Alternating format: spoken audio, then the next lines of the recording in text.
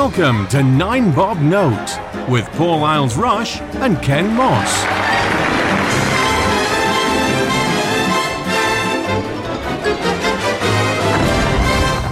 Hello everybody and welcome to 9 Bob Note. I'm Paul. And I'm Ken. Good afternoon, Ken. Good afternoon, Paul. We've got quite a serious one today. What are we discussing? Conversion therapy. Or, because I think we've discussed it amongst ourselves, but for the benefit of the listeners, this is quite a big topic and it can be quite serious. It's a very big topic. There's lots of different aspects to it. Lots of people have different opinions. And also, very recently, there's been discussion of the ban on conversion therapy, which has been coming in for quite some time and that's taken a lot longer than it should have done. And then there was an announcement, although it wasn't an announcement, there was a leak that Boris Johnson was overturning the ban completely. And then there was actually, he's not overturning it, he's just going to bring it in, but it's only going to be for gay people and it's not going to include trans people. And the government has been very silent on this. However, you had a cunning card up your sleeve. Well, I did. As long-time listeners may know, I do have quite an interest in politics in general. So I've done some digging around on the net, and to be quite honest, it doesn't take an awful lot of digging. Hansard and the .gov website, they are filled to the brim with information, and it's quite easy to find. So there is a bill being put forward through Parliament. It's been put forward by the MP for Bath, Vera Hobhouse, who we'll hear more from in a moment, which is very explicit about the ban. It's called the Conversion Therapy Prohibition Bill. It's on the 2021-2022 calendar, and it's gone through the first reading of Parliament back in June last year, and is due for a second reading on the 6th of May. We'll come on to all this in a minute. The only problem that I've got with all this, and it is hysteria, because you're nodding, on Twitter and in the media, is that there has been no official government statement, or that I can find any statement of any kind from the government saying that the government ban will only apply to gay people, it doesn't apply to trans people. We've both discussed this, and you've made the very obvious comment, why is nobody in government denying this? And I can't tell you, because there is a document on the .gov website that outlines, and it's been there for months, it's not just appeared, it outlines the government's position on conversion therapy. And it's very, very, very explicit that it covers gays, lesbians, trans, or anybody else that has their sexuality. I mean, it's a lengthy document, but it's not a flabby one. It just goes into great depth. And buried in there, it says quite explicitly that work on transsexual conversion therapy, because it's such a new area, and they'll be the first to admit that they don't know enough about it, although it's included in the government's proposed ban. Separate work will need to be done alongside whatever bill goes through Parliament to make it even more robust. So, picking through the bones of it, it could be argued that the government's own document does sound like, well, we'll do separate work on that, but it won't be. But it's not. It's all. I'll post a link onto our Twitter feed so that you can make up your own minds on this. But if anybody out there can direct me to a direct quote where somebody from the government said that, we're dropping our plans for conversion therapy, or it's not going to happen, or we'll put it on hold for a different day, I can find no official statement whatsoever. What I have heard is an interview with Boris Johnson that was taken wildly out of context. I mean, he's not a very good interviewee. He's not. Because he's stupid. Do you know what? I maintain this. I have no political leanings one way or another. I do not have any affiliations with any party anymore. I think, quite frankly, at the moment, they really are all as bad as each other. Or certainly Labour and the Conservatives. But I think he actually does know what he's doing. He's just not a very good public speaker or public persona at all. And that's the problem that there is with... You look at somebody, and please don't shoot the messenger. I've stumbled across recently a Facebook page called The Grocer's Daughter. And it's an archive of Margaret Thatcher's speeches. Right. And they're just compelling. I find myself watching these things. And whether or not you agree with her views and what she said, In interviews, she's devastatingly on point. I don't think I've ever heard anybody in an interview so convinced of her own stance. Not necessarily that she's right, but her own stance. And you think, she was our Prime Minister. She looks and sounds like a Prime Minister. And then you've got Boris. Yeah. And one of the things about Margaret Thatcher is, obviously, to a lot of people and to many, many people, she was the epitome of evil. But the fact that she was so convinced, and all of the evil things that she got through, as she had some way of convincing the government. It's not a dictatorship. She can't just make these decisions. No. She had to, and it was just the way that she put things across. So we now look back and say, oh my God, I can't believe that they did that. But she obviously had a way of doing it because she was so convinced that she was right and what she was doing was right for whatever it was at the time. Boris couldn't persuade anyone. I mean, anyway.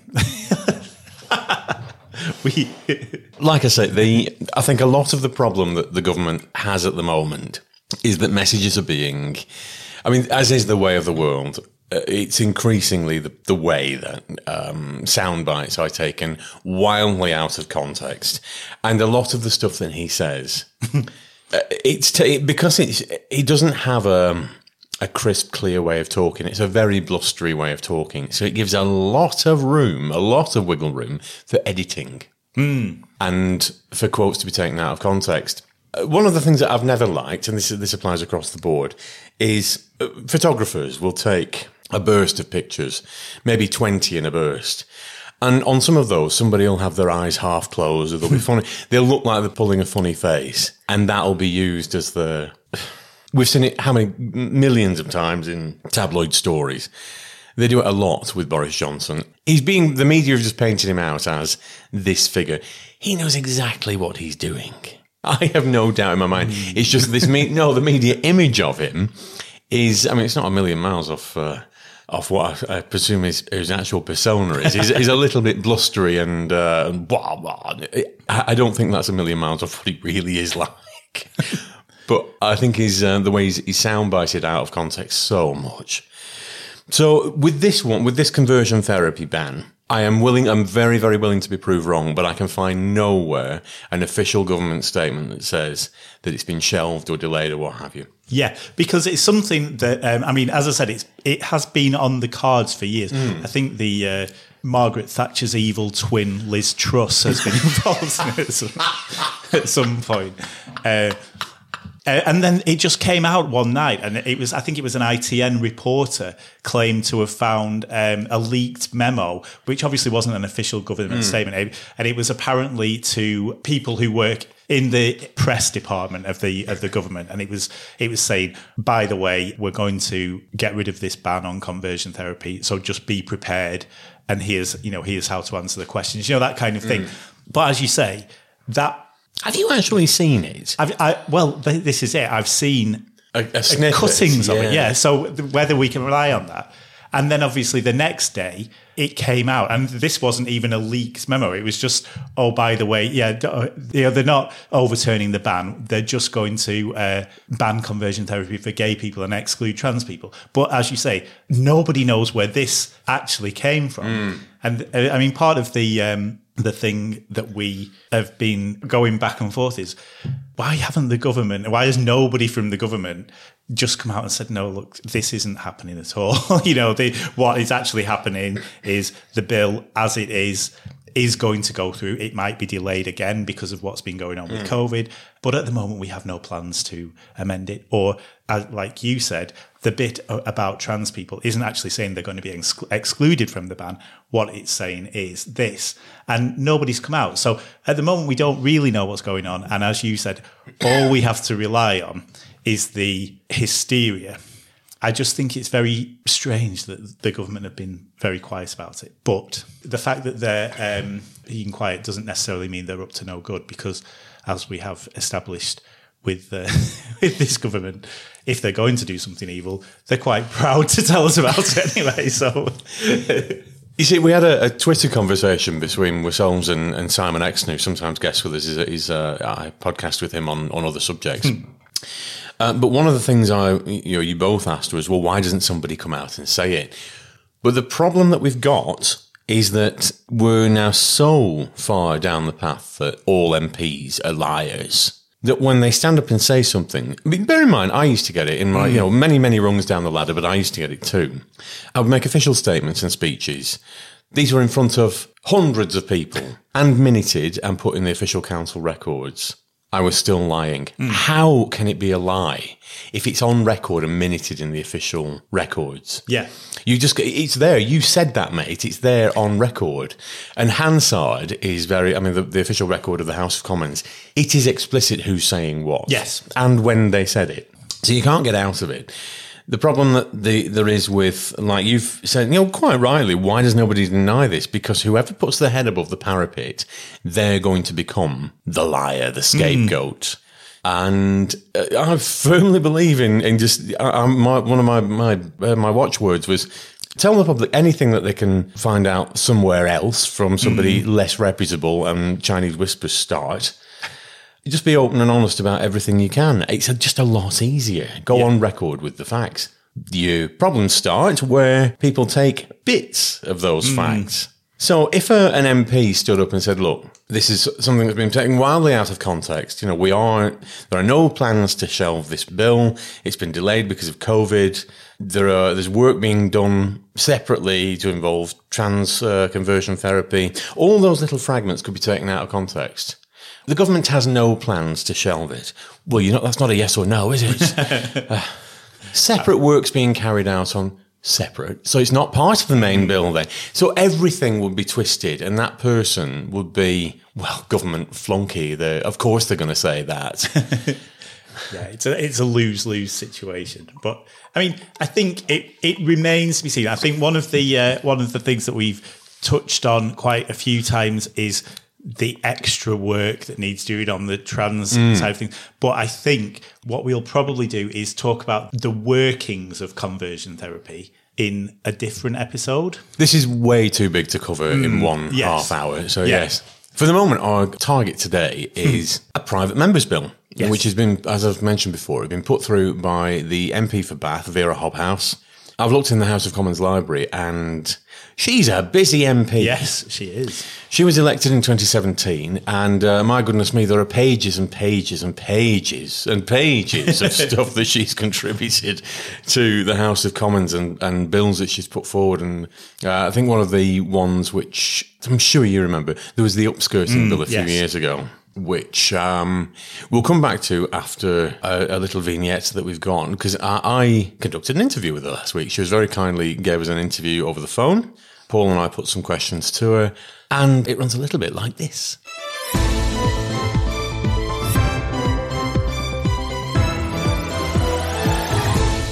We're very lucky this afternoon to be joined by Vera Hobhouse, the MP for Bath. Vera, you've put forward a bill to Parliament regarding conversion therapy, the Prohibition Bill. That's listed as Bill 57 of the 2021-22 year. First and foremost, what's inspired you to bring this bill in the first place? Well, I listened very carefully to campaigners who have experienced themselves the most horrific abuse under the practice of what is called conversion therapy, have suffered lifelong problems and implications from it. And, listening to a lived experience of people who've gone sometimes for years through conversion therapy, you think this sounds like some sort of medieval practice. Why does it still happen in this country in the 21st century? So for me, it was important to campaign to have a ban.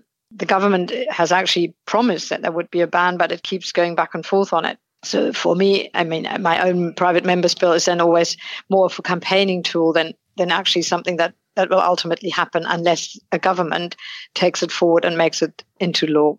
The bill was presented on the 21st of June in 2021 and it's due its second reading on the 6th of May 2022. As far as we can see on the government website itself, there have been no amendments and no official diary entries that show that it's been dropped. There's been an awful lot of hysteria in the press about this. Why do you think that's been reported the way it has? My bill particularly is not the bill that causes controversy. What is causing controversy is that the government itself wants to introduce a bill to ban conversion therapy. But Boris Johnson first went back entirely and said, no, we're not going to do it. And then he went halfway back, which I think is even worse, to exclude trans people from a ban. And unless you do a ban for everybody who is harmed by conversion therapy, it's not a proper ban. My own bill is a private member's bill, and people often misunderstand what it is. Private members' bills are there for backbench MPs to put forward legislation that they think is necessary, but it is very unlikely to make it into law unless the government takes it on to their legislative book and makes it into law, because it falls usually at second reading. And this is always when you first introduce the title, it's just the title of a bill. And then people ask second reading what day. Then you say what day it is. In my case, the 6th of May. But on the day itself, the 6th of May, my bill will fall because it will not progress. It will not even get to a vote at second reading. So it is much more a way of putting an important issue on the agenda and making people talk and think about it, rather than actually knowing that it will make it into law. Only a government bill will make it into law, and therefore we are fighting that the government is introducing a law to ban conversion therapy, not just for gay people, but also for trans people. Your bill is very, very explicit in its wording. It includes everybody, and there's a paper on the government website itself listing their stance on conversion therapy, which is very explicit and does include trans people. Clearly, you don't believe that your own bill is going to get past the 6th of May. Do you not think that the government is going to face a tremendous backlash because of this, when your bill is so clearly explicit and does include everybody? Yes, I mean the backlash to the government proposal, which is not even fully on the table, but because trans issues have become such a big part of the awful culture wars that this government and the Tories are waging against, anybody who is trying to be inclusive and is fighting for an inclusive society.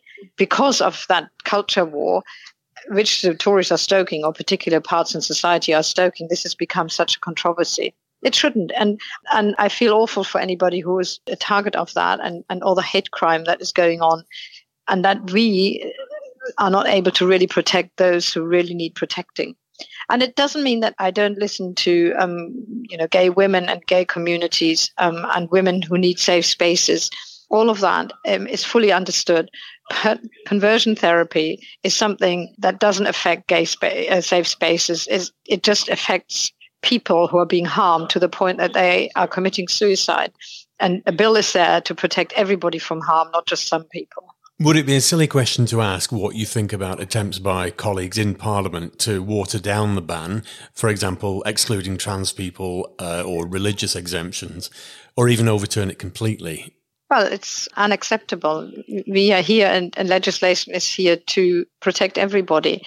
And if there is harmful behavior out there, then we need to protect people. And unfortunately, it's a reality that these things happen. They happen to gay people, they happen to trans people. Why or why should we exclude trans people? From a human point of view, it's just so incredibly cruel and discriminatory. And I've wondered whether it's actually going against the Equalities Act. There would be a lot of legal challenges anyway, I think. We've got a number of legislation that should protect people from not being discriminated against. Apparently, Parliament can decide anything. So you could actually, to protect yourself from legal challenges, through the Equalities Act, you could just say, notwithstanding so-and-so, which again, I think completely defeats the object of having particular legislation there. I'm not a lawyer, but I can tell you that lawyers pouring all over a way of legally challenging to have a conversion therapy ban for gay people only. It's understood there are members of your own party that have signed an open letter asking for the ban to be restricted. Is that true? And have you spoken to those colleagues? Well, I haven't seen the open letter yet, but I am speaking internally with colleagues who are skeptical, call themselves gender critical. And I think what liberals should be good at and are usually good at is discussing everything until we've come to the evidence and come to what is as true as possible at the moment in time. What I think a lot of people who have concerns are saying is that currently there is a very vociferous minority of trans activists who are now not allowing the other side to be heard. And I think for them, the concern is more about that all sides are properly heard and listened to rather than shouted down or not platformed and that sort of thing. And as a liberal, I agree. First of all, we shouldn't shout at each other. We should listen carefully to all the arguments, and not platforming is something that I have got issues with as well. I also understand why people are asking for certain voices simply to be silenced because they're so damaging. I think what I would personally say about all of that is, look, this is about humans and people, and we should listen carefully to all sides. Let somebody speak out and tell their story and tell their lived experience. And usually, once people have stopped throwing stuff at each other and things are calming down, we can come to an agreement where actually everybody should ultimately be agreed, except the last few extremists. But we as liberals, we are not those people. With the government statement being so explicit on the .gov website, and because it's been previously announced in the Queen's speech, why do you believe that nobody in government is denying the claims that this will include trans people when the government's own statement explicitly states that their stance is that they should be included? Oh, because Boris Johnson has done a U-turn on a U-turn, and typical Boris Johnson thing, did something on the back of a fact packet without thinking about it. These are sensitive issues. You can't just announce one thing and half a day later you announce another thing unless you're actually very well briefed or you have been thinking about this for a long time. And Boris Johnson is just not that sort of guy. We know that. He's certainly not a detailed guy, and he's somebody, well, if I may say, is lying. And not just when it comes to conversion therapy, but on all sorts of other issues. He's somebody I do not trust as far as I can throw him. And on this issue, he's again demonstrated that he's not trustworthy. Are you frustrated at the length of time that it's taking your bill to progress through Parliament? Obviously, we've had a couple of years worth of COVID delaying a lot of bills. I mean, certainly not just this one. But do you feel that it could be pushed through a little bit quicker than it is being? I mean, let me say this again. My bill itself, my private member's bill, would never have been successful. The only time that I was successful with the private member's bill was 3 years ago with the upskirting bill, when actually the government took my bill on and made it into a government bill. There's only ever one private member's bill that gets fully debated and goes through all stages of debate, from first reading to second reading to the committee stage to third reading, then into the House of Lords, where it does the same thing again, then it returns. The legislative process is long and winded, and at any point a bill can fall or be voted against it. Government bills usually make it through because the government has the majority and therefore will always win the votes. That's why we are going persistently through the voting lobbies, and as an opposition usually lose unless the government amends its own legislation. But on the whole, the government gets its way because it's got a majority in Parliament. So any opposition proposal doesn't see the light of day until an opposition becomes a government, and then they can put their bill through and it gets voted on and they win the votes. Until that moment, only a government bill will successfully make it into law. So my bill, because I'm an opposition politician, would never, however quickly or slow it would go through, would never have made it into law until the government made it into their own law. And the government is trying to now introduce its own law. It was very slow at introducing its own law. And currently it's very controversial because Boris Johnson has said it will not include trans people. So that frustrates me. My bill itself is fine. It would be great if the government said, oh, it's Vera's bill that we are putting through, but they would never say that. It's their bill. It's a government bill. And the controversy is around the current government proposal, nothing to do with my bill as such, and the fact that they want to exclude trans people from a full ban. You mentioned there the upskirting bill. I do seem to remember at the time that there was just one member, correct me if I'm wrong here, who stood up in Parliament and said object. And that was Indeed. enough to stall the bill. But all private members' bills suffer that same fate. So if you come on a so-called sitting Friday when the private members' bills are being proposed, and some of them get debated, get a short debating time, government whip usually says opposed. And if the government whip doesn't say opposed, then they've got a team of 5 or 6 Tories who just say opposed to every bill. There's always about 20 or 25 bills that fall on every sitting Friday. It's just a way to say, don't make it beyond being announced as a private member's bill, get the second reading date, and then on second reading on a Friday, well, we have got sort of sitting Fridays every fortnight, I think. If you go into Parliament and sit in the gallery and follow what happens, they all fall. That's the fate of a PMB, a private member's bill, unfortunately. But you can ask, why does Parliament have that provision at all in other legislatures? It doesn't exist. So, I don't think so, at least in France or Germany. Bills are only proposed by the government. And then once the government changes, and it's a Labour government from a Tory government, or a Tory government from a Labour government, or whatever, a coalition government, then the government puts forward their legislation, and that's it. Here in Britain, we have got this rather sweet, really, provision that private members can put in their own bill proposals as a way of publicly campaigning for an issue within Parliament, rather than just sort of marching for it or doing posters or having drop-ins in Parliament or whatever it is. It's an intention. It's saying, I think you should have such a bill, but always on the basis that such a bill is not going to become law.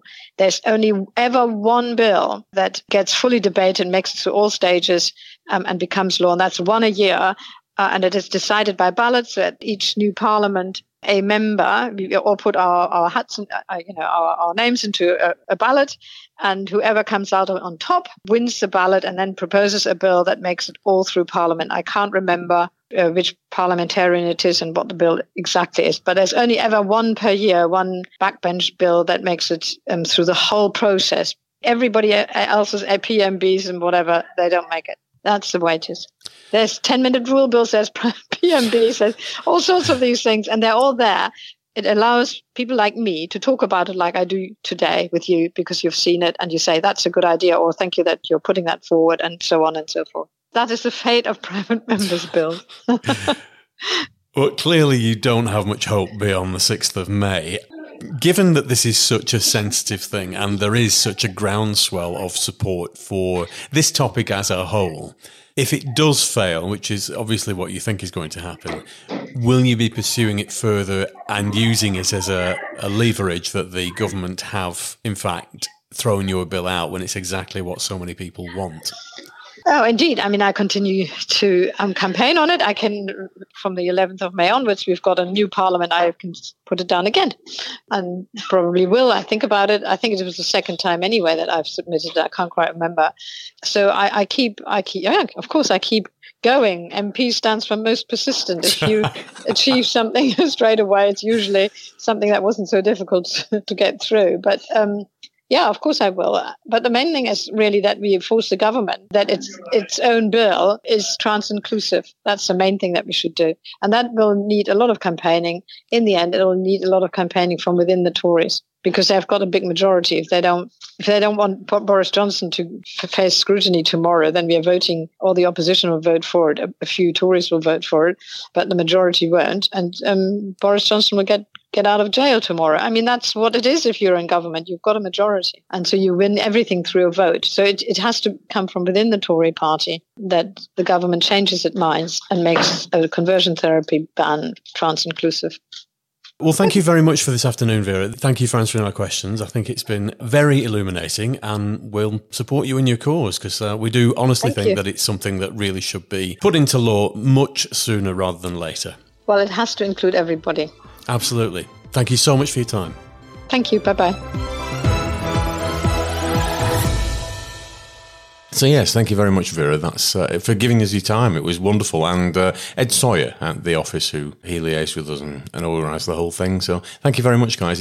It's always nice to actually get facts from the horse's mouth. Yes. I may have gone on at length that I hate hysteria, and I would like to actually get to the facts of things. And it's just nice to hear, because I didn't. It was only last week that I realised it was actually a private member's bill and wasn't likely to go very far. We mentioned earlier the upskirting bill in 2018 when Sir Christopher Chope, God bless the man, he's known within the House of Commons as one of the awkward squad. I wonder why.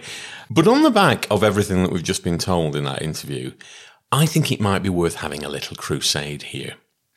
Because the second reading is on the 6th of May.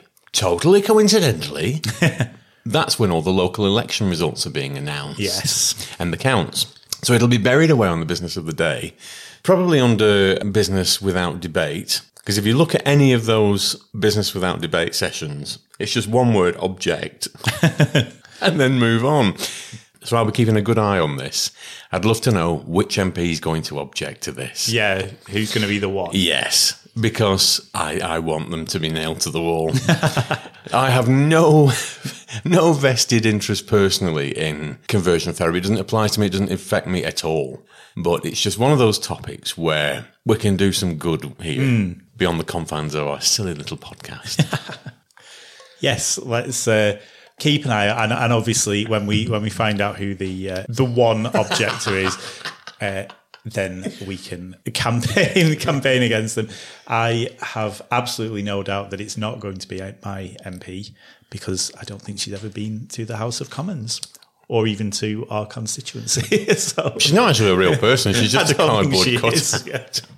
You made her on a 3D printer. Yes, we need a candidate for South Ribble. Quick. I have been toying. Watch this.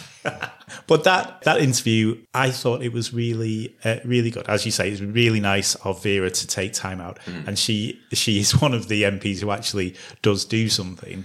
And as she was saying, she has no expectation that this is going to go anywhere, but it's just raising awareness. It's keeping it in people's minds. And as she said, when the new parliament starts, I think, is it 5 days after that? But did you say the 11th of May when the new parliament session begins? It's imminent, yes.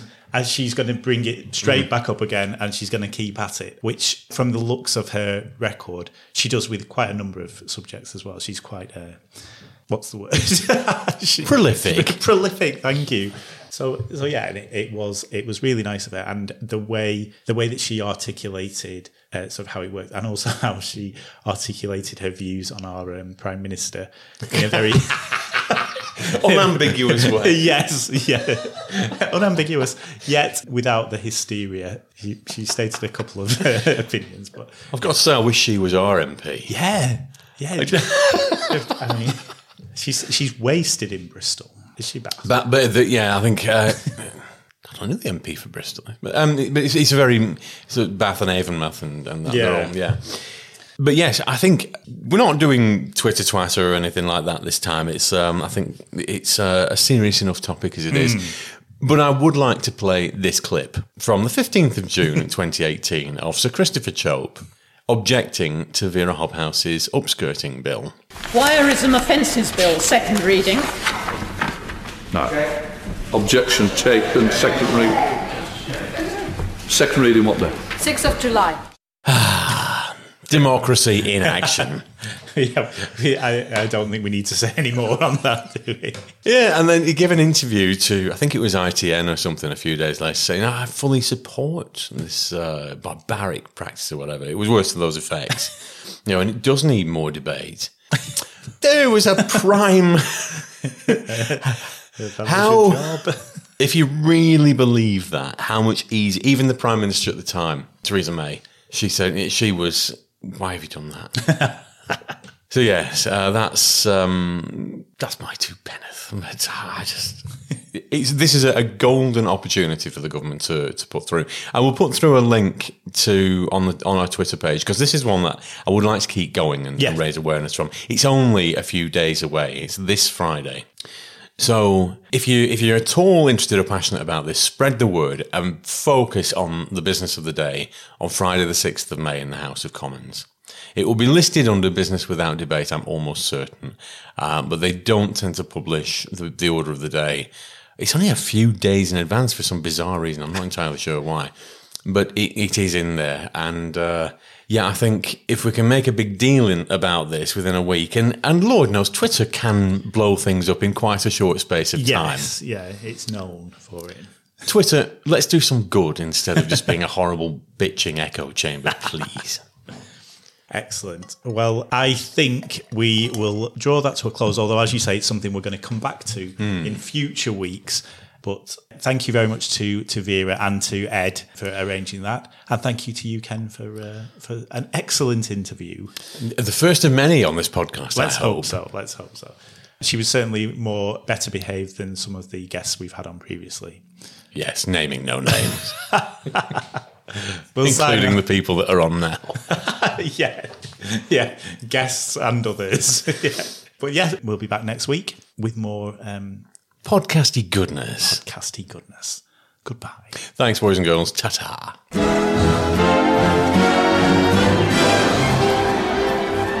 9 Bob Note featured Paul Isles-Rush and Ken Moss. Title music was by Mark Scheiman, and the programme was produced by Maverick Productions.